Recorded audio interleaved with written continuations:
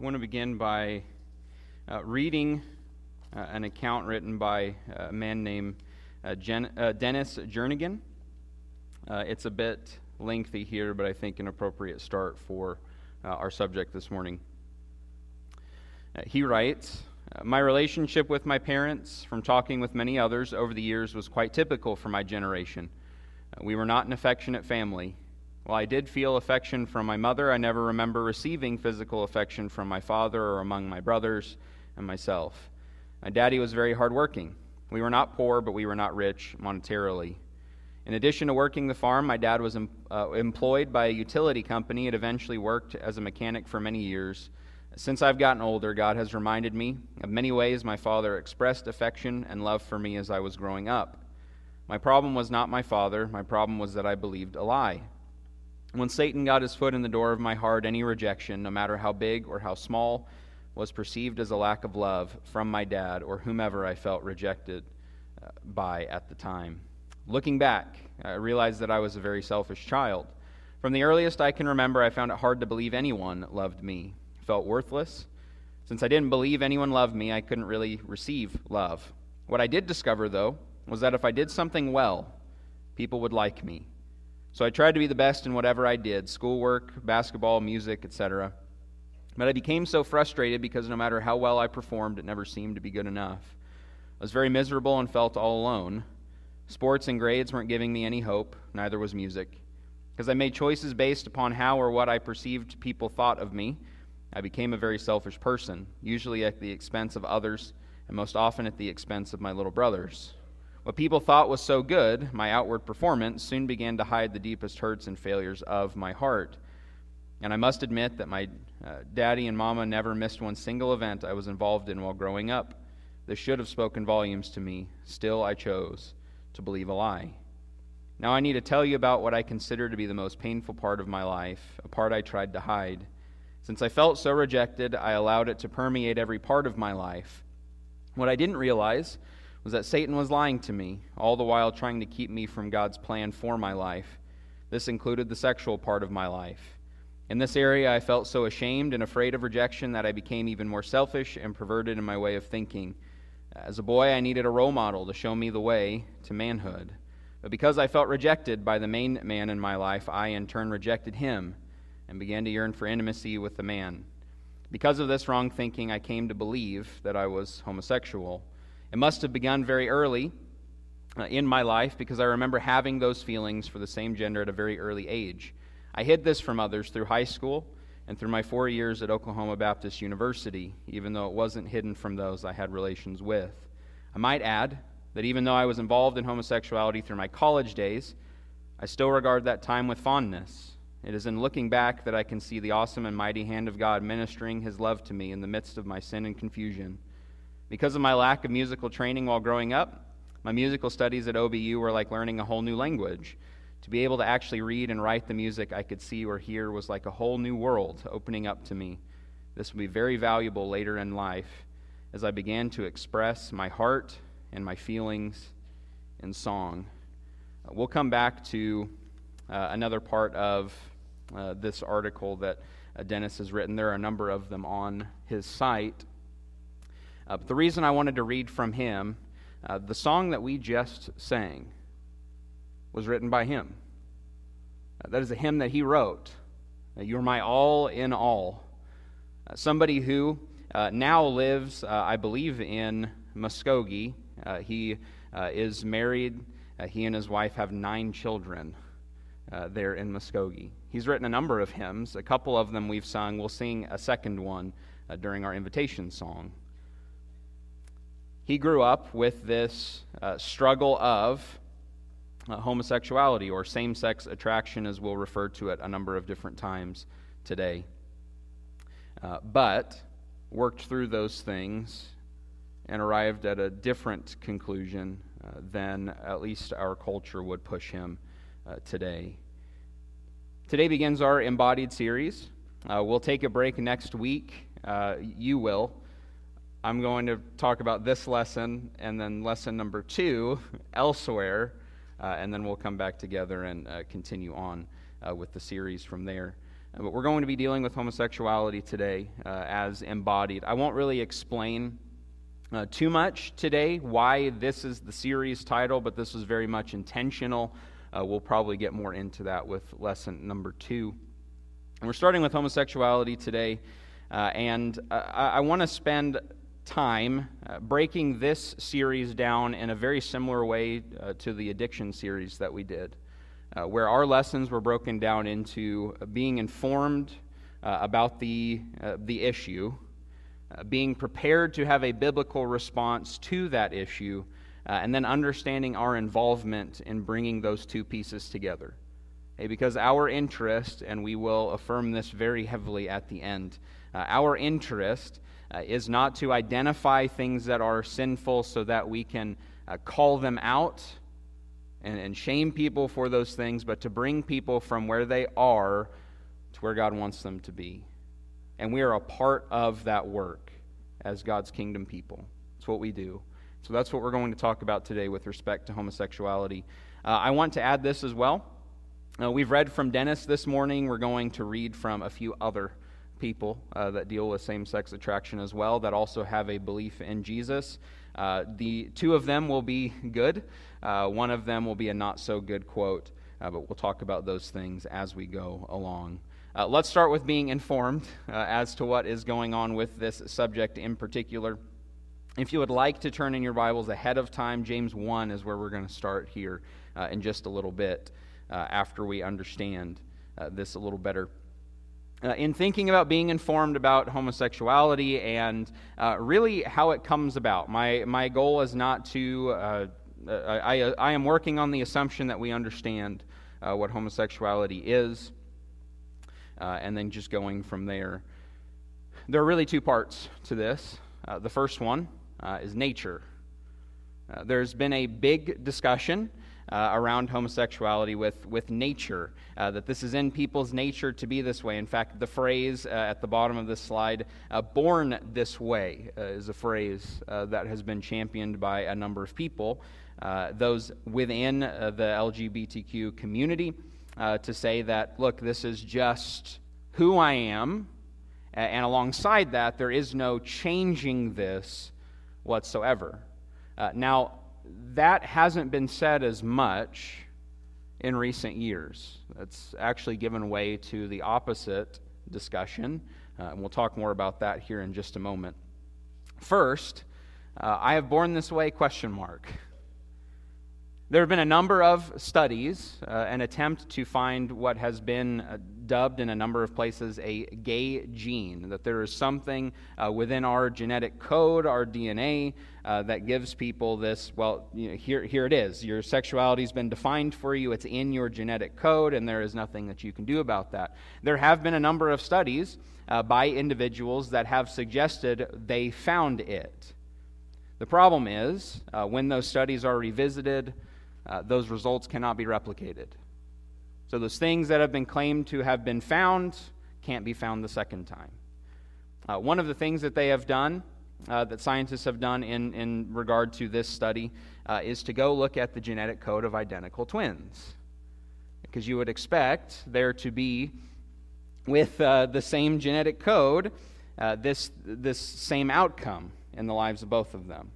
Except you end up with a lot of identical twins, one that ends up being gay and one that does not. Well, if this is a genetic, there is no changing, it's hardwired, this is how it is, that's not how that would work. And there have been a number of studies to that end as well. And time again, what we see is, no, you're not really born this way, at least not in the sense of things being hardwired that are unchangeable. And again, this doesn't reflect the current mindset of people. This is now an old argument. You don't hear this one very much anymore, and there's a reason for that. We'll talk about it in a moment. I do want to say this, though. I think it's a mistake to say that nature plays no role in this at all. And now, I am not saying that it is something that's fixed and unchangeable.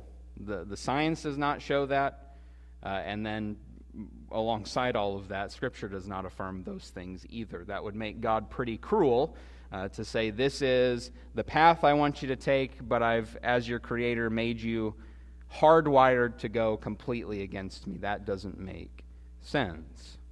But nature can still play a role. I think it plays a role in this way.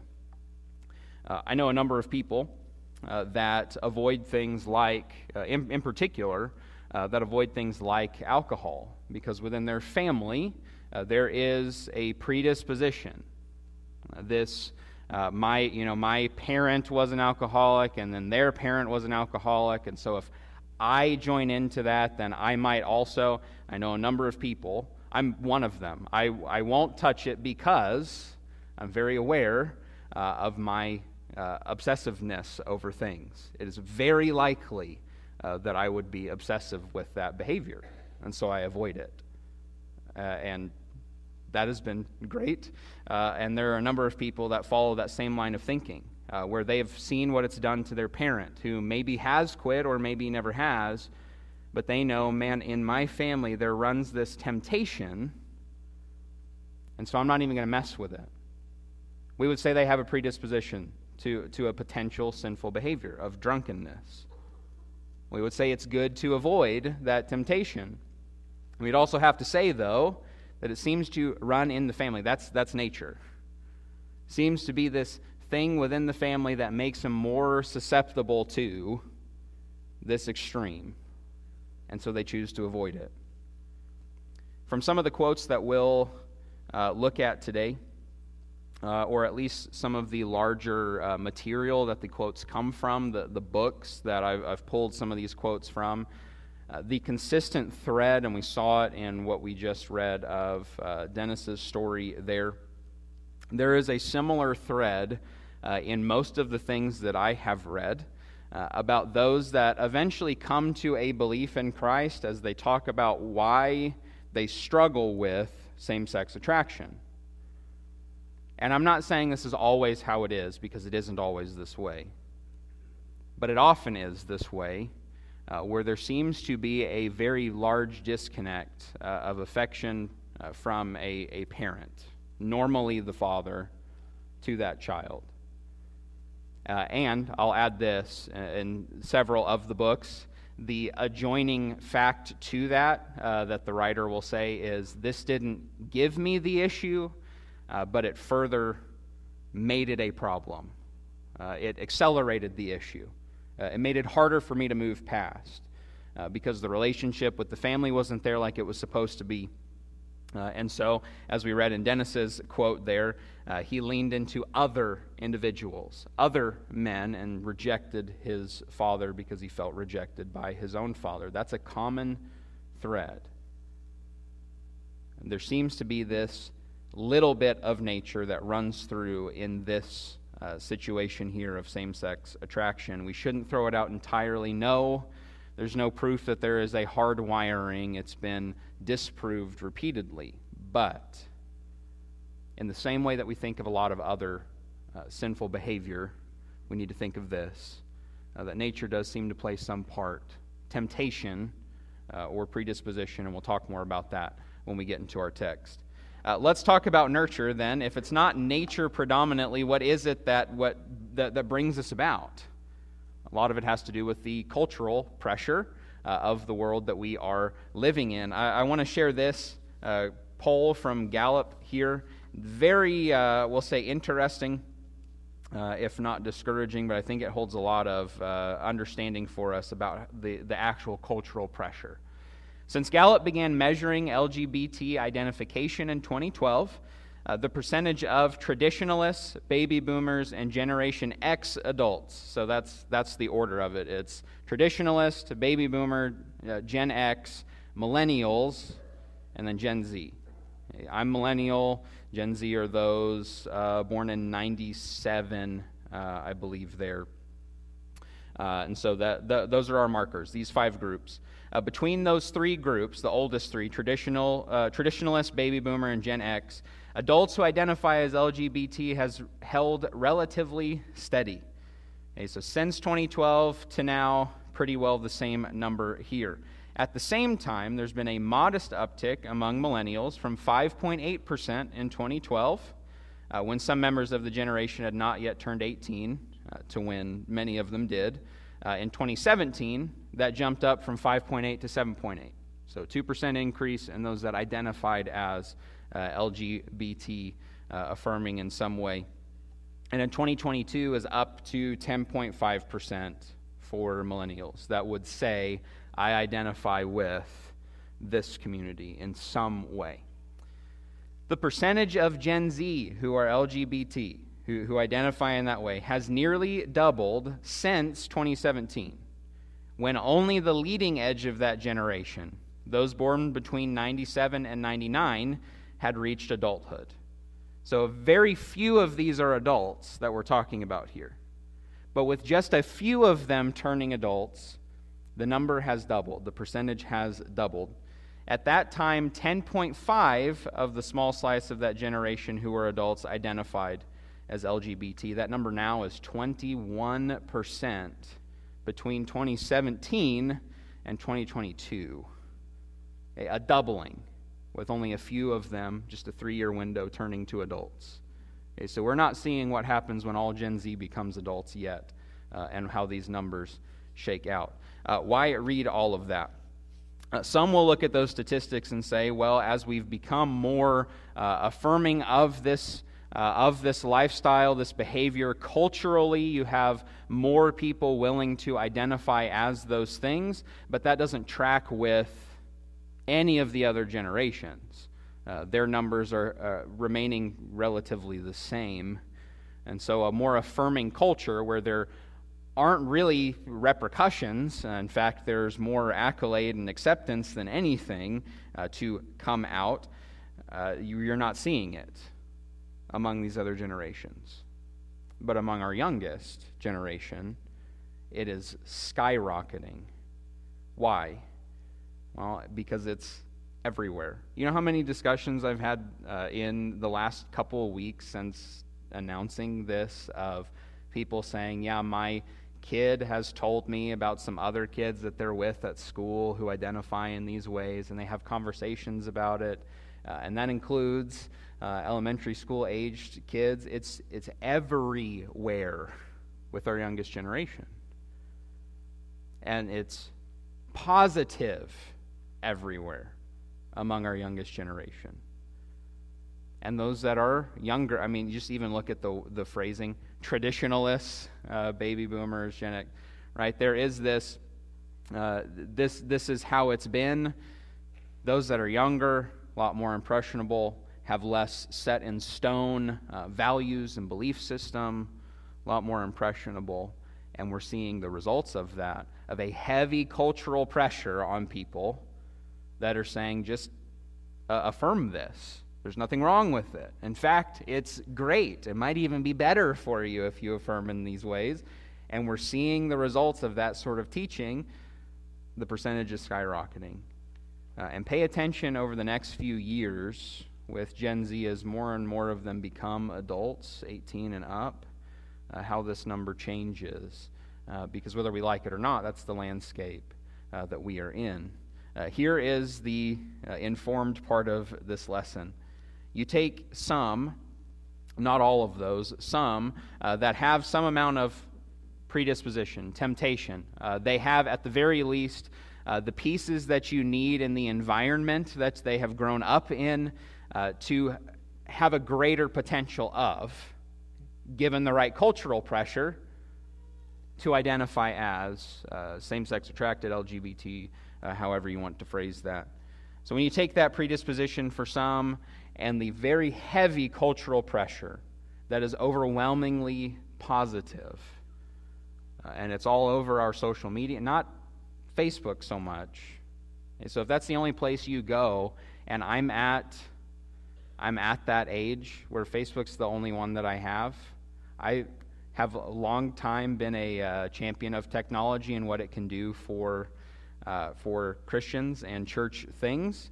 And then I hit, I don't know, it was before I was 30, but I'll blame it on my 30s of, I'll just have the one, I don't really care about the TikToks and the other things and whatever. But I do know what's going on there, and an overwhelming majority of those things are promoting this. And so it's no surprise with that amount of cultural pressure in the affirmative and the positive that you're going to see a drastic increase, and that will only continue within our culture. There's more to be said there. We don't have time to cover everything, but please, and I'll say this in a moment as well, if there's more that you want to talk about, let's talk about those things whenever you're able. All right, James chapter 1, here's what we're going to do as far as preparation goes. There are a number of places that we could turn to today to look at this subject within Scripture, a number of different angles that we can look at it. I just want to focus on two. The first here is in James. I want to start reading verse 12 through verse 17. We'll go through verse 18. Here's what it says. Blessed is the man who remains steadfast under trial, for when he stood the test, he will receive the crown of life, which God has promised to those who love him. Let no one say when he is tempted, I'm being tempted by God, for God cannot be tempted with evil, and he himself tempts no one. But each person is tempted when he is lured and enticed by his own desire. Then desire, when it has conceived, gives birth to sin, and sin, when it is fully grown, brings forth death. Do not be deceived, my beloved brothers. Every good and every perfect gift is from above, coming down from the Father of lights, with whom there is no variation or shadow due to change. Of his own will, he brought us forth by the word of truth, that we should be a kind of first fruits of his creatures. That 12 through 15 section first. Verse 12 really sounds like the summing up, not a good beginning point for us. If you were to back all the way up into verse 2, that's where you have the count it all joy when you encounter trials of various kinds. And then you have verse 12 that says, remain steadfast in your trials, you'll receive the crown of life. It's summing up of this idea. And then in verse 13, we move into temptation. Now here's the thing with that. As far as the Greek is concerned, trial and temptation are the exact same word. There's no original language shift here. In English, it's different, but in the original writing, it's not. Some of you might actually have temptation in verse 12. Blessed is he who remains steadfast under temptation. It's all the same word. Now, temptation's a kind of trial, but it's a very specific kind. Trial, as it's translated for us in English in the first 12 verses, are those things from without. Those things out here that happen to us, other people, things that just tragedies, accidents that befall us that cause us some sort of trial. It's this thing from the outside that affects us. Temptation is a trial, but it's this thing that comes from within. And that's how it's defined. That's why we have them in English translated differently so that we can separate them in our study. It's one of those rare cases where having the same word given to us two different ways is actually helpful for us. In verse 13, the temptation is defined in this way. Let no one say when he's tempted, I'm being tempted by God, for God cannot be tempted with evil, and he himself tempts no one. But each person is tempted when he's lured and enticed by his own desire. It's this thing from within. Now, there might be some things on the outside that prompt the temptation. There might be some things that cause the temptation to be accelerated. But it's this thing from within. And James says, following this, then desire, when it has conceived, gives birth to sin, and sin, when it's fully grown, brings forth death. A couple of thoughts here with this. Number one, temptation isn't sin. It is very important that we understand this point. Temptation's not sin. And even if you understand that already, don't need me to say all of this, don't need us to look into James as to how he's saying all of this, even if you don't need me to do that, because you're like, I get there, this affects how we're going to involve ourselves in the lives of those struggling with same-sex attraction. Okay, so it's important that we understand this point. Temptation is not sin. We are told that Jesus was tempted in every way as we are, yet did not sin. Very clear distinction made between temptation and giving into that temptation, which is what James spells out for us here. Temptation is this thing that is this desire from within, and it doesn't become a problem until we start to give into that desire. And by the way, just so we're clear, James is not talking about specifically homosexuality. He's talking about any desire that runs contrary to God. That'll be a theme we see in a moment as well. But James is laying out for us, look, temptation's not the sin part, but temptation can lead to sin. Temptation, this desire from within, if you give into it, can lead to that. But we need to understand temptation's not sin. Here's why that's important.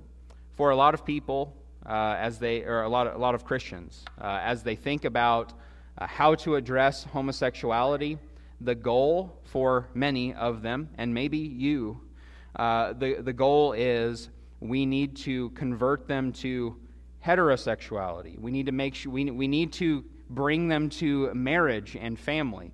That is the route that some choose. Others choose to remain single and not acting on that desire. Heterosexuality is not the goal. Christianity is. Jesus is. And somebody can struggle with this temptation as they can struggle with any number of other temptations. And you may be listening to this and going, this isn't my problem. Okay, you've got some desire in you that you have to keep in check. And James is talking about that too. He's talking about you and me too. And we can have those desires and deal and struggle with those temptations, still be Christian. And it becomes our responsibility as Christians to not give in to those desires, to let them lead us to sin, but instead, like verses 16 through 18 talk about, follow after God, the good things that He has provided for us, and becoming like Him, following the word of truth, becoming like our Father, who is light. There's no shadow or change in Him, being like Him instead. But all of us have that fight. Different things, but we all have that fight.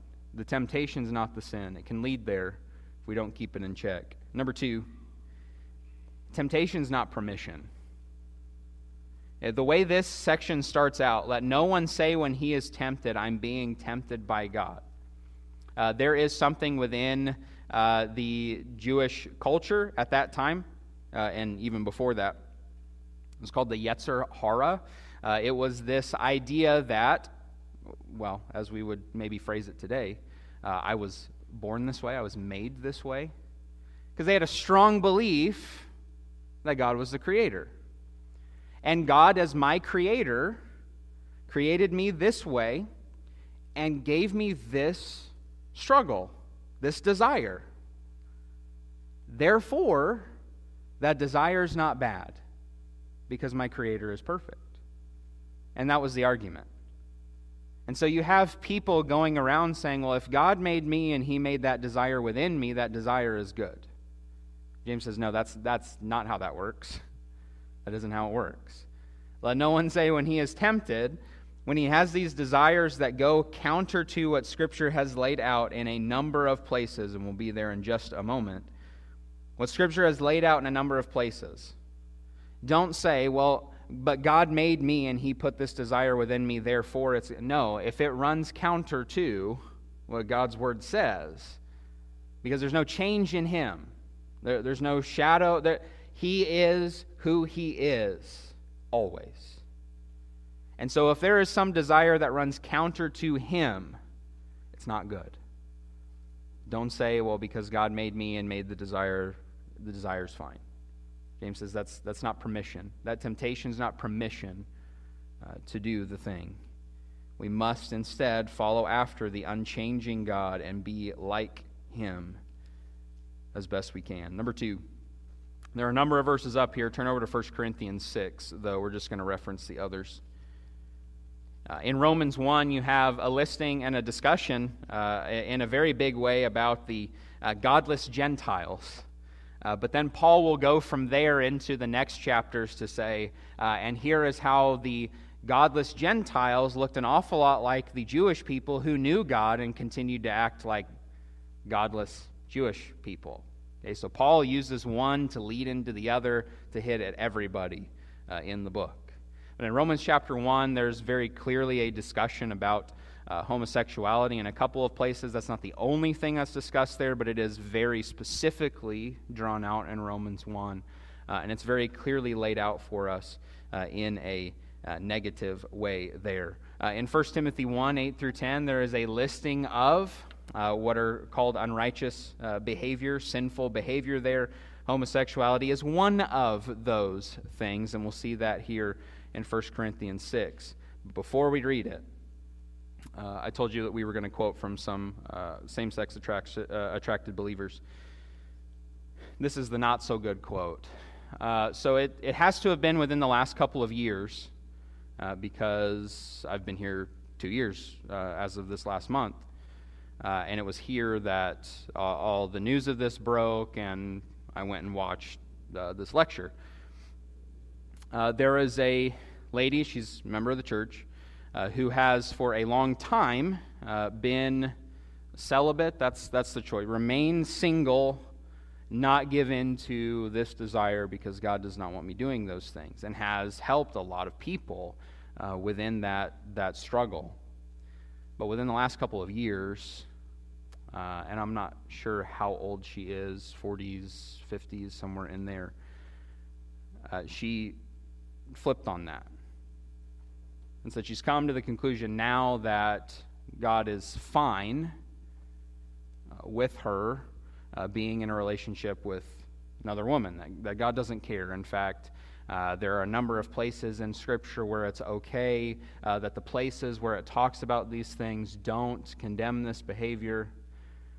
And so I went and listened to the hour-long lesson she gave where she announced that. There was one verse actually talked about. She said that she had conversations, and she'd be happy to have more conversations with others personally about those verses if they wanted to. But it took almost the whole thing to get to, here's where God has said it's fine, and here's how I've changed my mind. Almost the whole thing, an hour-long discussion. And this is what we got. That there's a passage in Isaiah that talks about when God is, not speaking on the subject, by the way, speaking to Israel in their captivity and the hope that is beyond captivity, the return from exile, which the prophets talk about at length, this future hope. And they're thinking leaving exile, and God is saying, yes, that, but also this Messiah that will come later. That'll be better than anything you can imagine. Okay, but they don't get that part yet. And in Isaiah, where it's talking about that, you have this phrase, behold, I'm doing a new thing. And that was it. That was the quote. That was the entire reasoning. God's doing a new thing in my life. That's what she said. And that was it. And that was good enough. Every time that we see this subject discussed in Scripture, and you can go read Romans 1, you can go read 1 Timothy 1, 8 through 10. Leviticus is one that often gets brought up, though you might be going, yeah, but in Leviticus it also says these other things, and don't we don't follow the Old Testament anymore, and so why are we bringing up Leviticus? Because the Old Testament is the foundation of the New Testament. But here's the point. When something is always negatively discussed within Scripture, then you have to go outside of Scripture to say, well, God's fine with it. Because there's nowhere in here that it says that He is. Now, there are plenty of arguments, and I am more than happy to talk to you personally about these things. I'm more than happy to do it here. Maybe we'll do a separate lesson covering these things. There are a number of arguments that people will make of, well, Paul, when he wrote about this, or Jesus, when he's talking and affirming marriage in this way, or the sexual relationship only in this way, which we will talk about in our last lesson, that they didn't have in mind consensual behavior. They didn't have in mind proper power dynamics. They were only addressing, and I'm more than happy to talk about those things. It does not change the fact that God would have to be doing a new thing. Because as this has been understood for thousands of years, and from as early as the law, really, as we'll see in a few lessons from now, as early as the creation, when God says, this is how I have defined an appropriate sexual relationship. From the very beginning, all the way through, homosexuality is described negatively, never positively. But there's more to it than that. 1 Corinthians 6, 9 through 11. Or do you not know that the unrighteous will not inherit the kingdom of God?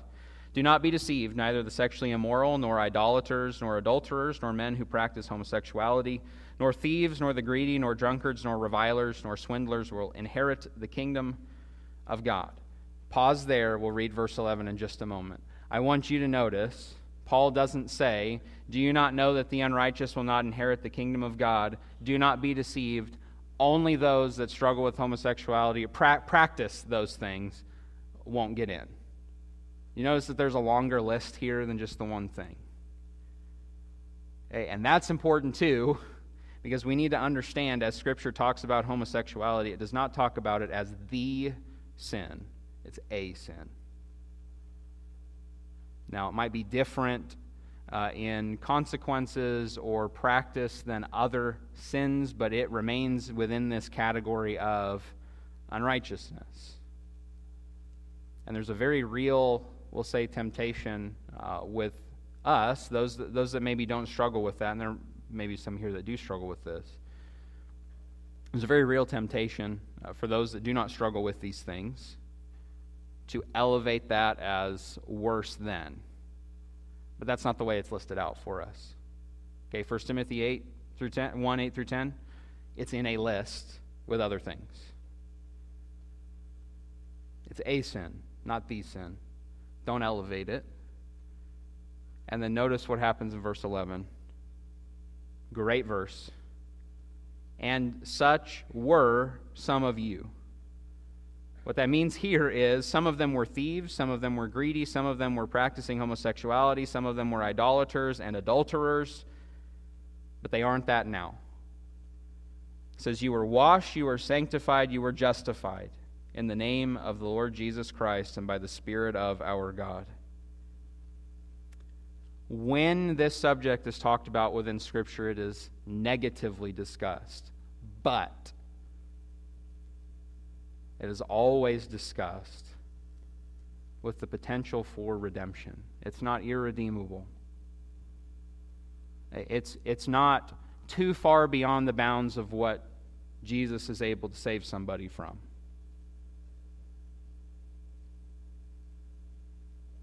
It is something that God can deliver people from. Now, that doesn't mean, they'll go from that and then they'll get married and have... That's not what that means. It means that they can go from living a life outside of Christ in this way, or that way, or that way, or that way, or that way, and come to a life in Christ this way. That's what it means. How do we bridge that gap? I know we're going over time. Sorry, I'm blaming it on Cole. It's not your fault. It's my fault. God can forgive me for that too. How do we involve? Number one, before we talk about our last two quotes here, and these will go quicker. One word: family. Family. Here's how we don't fix this. Here's how we do not bridge the gap of people struggling in this way, bring them to Christ over here. I know how we'll solve the issue. We can make sure that it's quite clear that everybody knows from shouting or from signs or Facebook posts or from joking and making fun of other people that God does not approve of this behavior. That's how we'll bridge the gap. That isn't it. And there's a real temptation to make jokes. Well, because I don't struggle with that. I'll make jokes about it and whatever. No. Because our job is not to properly identify and say this is sinful behavior, so I'm going to call it sinful behavior, and my job is done. That's not it. We understand what sinful behavior is because God is interested in those things being rid in His gone from His creation. And we are a part of that. So we need to understand what that sinful behavior is so that we can be part of the cleanup, getting those things out. Okay, the goal is not to identify, call it out, and then we're done. It's to help people, wherever they are, get from outside of Christ to a relationship with Christ. And that is not done from just quoting, I'll quote Leviticus or I'll quote 1 Corinthians 6. It's not how it's done. Here's how it's done. Family, a couple things I want to highlight here. We read Luke 9:23 a little bit ago. Denying self, pick up your cross, follow me. That is not an easy thing to do. It's a very challenging and demanding thing to do. I was at an elder workshop yesterday, filming it for just editing and release later so that some other churches could host their elder workshop as well with the same lessons. And one of the speakers there talked about following and this passage, and that the word there has this idea of clinging closely to something else. So if you are denying self, there are these desires that you want to cling closely to, but instead, I'm going to reject those things and cling closely to something else, that is Jesus and what He's done for me. That relationship, cling closely to that instead. Now, what I'm talking about here is this. We, as God's family, must make sure we are clinging to Jesus, following Him with everything we've got. This is in your bulletin, but I want to read it out loud here. The author's name is Jackie Hill Perry. Her book is Gay Girl, Good God. She is now married as well. That's the route that she chose with all of this. Struggles with same-sex attraction still. But one of the things that she cites as her change, and I thought this was a great quote. Why hadn't they, she was speaking directly about preachers here. Why hadn't they mentioned the place happiness had within righteousness? Or how taking up of the cross would be a practice of obtaining delight. Delight in all that God is. I just wonder if they would have told me about the beauty of God just as much, if not more, than they told me about the horridness of hell if I would have burned my idols at a faster pace. Hey, she's hearing lessons about this subject and going, well, you know, you can't go to the kingdom of God if you do those things. That'll send you straight to hell. That's one of those things God's not okay with. And that wasn't motivating. It didn't address the deep hurt that she had that was helping to nurture this same-sex attraction that she was struggling with. Didn't address those things. And it wasn't until some believers came along that were denying of themselves in various ways and following after Jesus and joyful about the challenge of denying self and following Him. That's what changed her mind. If we want to bridge the gap, we've got to be a family that follows God with everything that we've got. We'll see this more in the second quote and the second word here. We've got to be a family that invites. Last reading here. This is incredible. This change that occurs here. Author's name of this particular book, which next year as we talk about evangelism, this is one of resources that we'll bring into that, at least for a class I'm teaching. The author struggles with same-sex attraction. But here is what changed, not stopping the struggle, but here's what shifted her mind entirely on Christian people. Hey, notice what's said here. She's sitting out in a driveway outside of somebody's house she was invited to, some believers there. Nothing about that night unfolded according to my confident script. Nothing happened in the way I expected, not that night or the years after or the hundreds of meals or the long nights of psalm singing and prayer as other believers from the church and university walked through the door of this house as if no door was there. Nothing prepared me for this openness and truth. Nothing prepared me for the unstoppable gospel and for the love of Jesus, made manifest by the daily practices of hospitality undertaken in this one simple Christian home. This Christian home became my 2-year refuge and way station. Long before I ever walked through the doors of the church, the Smith home was the place where I wrestled with the Bible, with the reality that Jesus is who he says he is, and eventually came face to face with him on the glittering knife's edge of my choice sexual sin. This Christian home was where I wrestled with my sexual identity and where I first dared ask the question, is being a lesbian who I really am, or is it how the fall of Adam made me?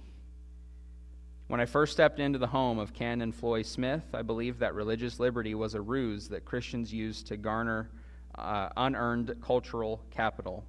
If you had told me 20 years ago that religious liberty is a manifestation of kindness, I would have laughed in your face. But that is what I now deeply and truly believe.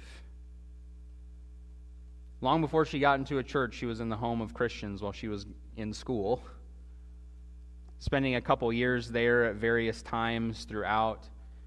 And it was in the home, the stuff on the walls, the way that she was greeted, the other Christians that came in, the interactions that they had with each other. That's what changed everything for her. That's what made her ask the questions. Who does God want me to be? These things that I'm fighting here, are those appropriate? Or does God want me to be something else? Because a family invited her in. We want to bridge this gap. Yeah, eventually there need to be discussions, probably, about theology, and here's what God has said about this, and let's study what the words mean, and why Paul's talking about this thing, and why it's laid out in Leviticus this way, and what. Yes. Probably not going to start there. It starts with these people, and I am convinced that a large part of the nurturing that is happening right now, especially among those that are younger, they are looking for a place to belong, and they're finding the wrong place. And there should be no better community in all of the world than that of the Christian community. And when Christians are truly a family of God that is following, that is clinging to Jesus, that have their own struggles and difficulties that they're open and honest about, and how they've set those things aside and fight them maybe every day in an effort to be more like their Savior. When that family invites people in who are also struggling and looking for a place to belong and looking for something good, something to bring them peace, that's how this gap is bridged. That's how people who are outside the kingdom come to be a part of it. I want to end with one last quote here from Dennis. This is the end of this particular testimony of his, though he's written a number of other things about his life. Your circumstances, your sins, your wounds, etc. may all be different than mine, but the answer is still the same: Jesus. You may have been sinned against and wounded very deeply. For those times you are not guilty. If you have been used or abused in any way, you can be healed. Do not receive the false guilt that Satan would try to put on you because of circumstances that were beyond your control. I urge you to deal with your own heart and the things that you were and are responsible for, like attitudes, actions, thoughts, and feelings. There is hope for the hurting. I don't know what you're struggling with this morning.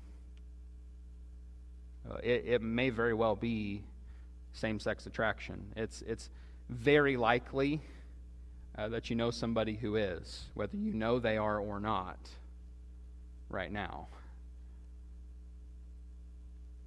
Maybe you're struggling with something else. It's in the family of God that people's lives are changed from these desires from within or the trials from without that pull us in different directions and say there's something better here. I think it's appropriate. I'll offer the invitation now and then be ready. if you are struggling, I cannot promise that we're going to perfectly handle the discussion. I cannot promise that everything is going to go smoothly, but I can promise that the family of God here is going to try. We've got mistakes too, struggles too.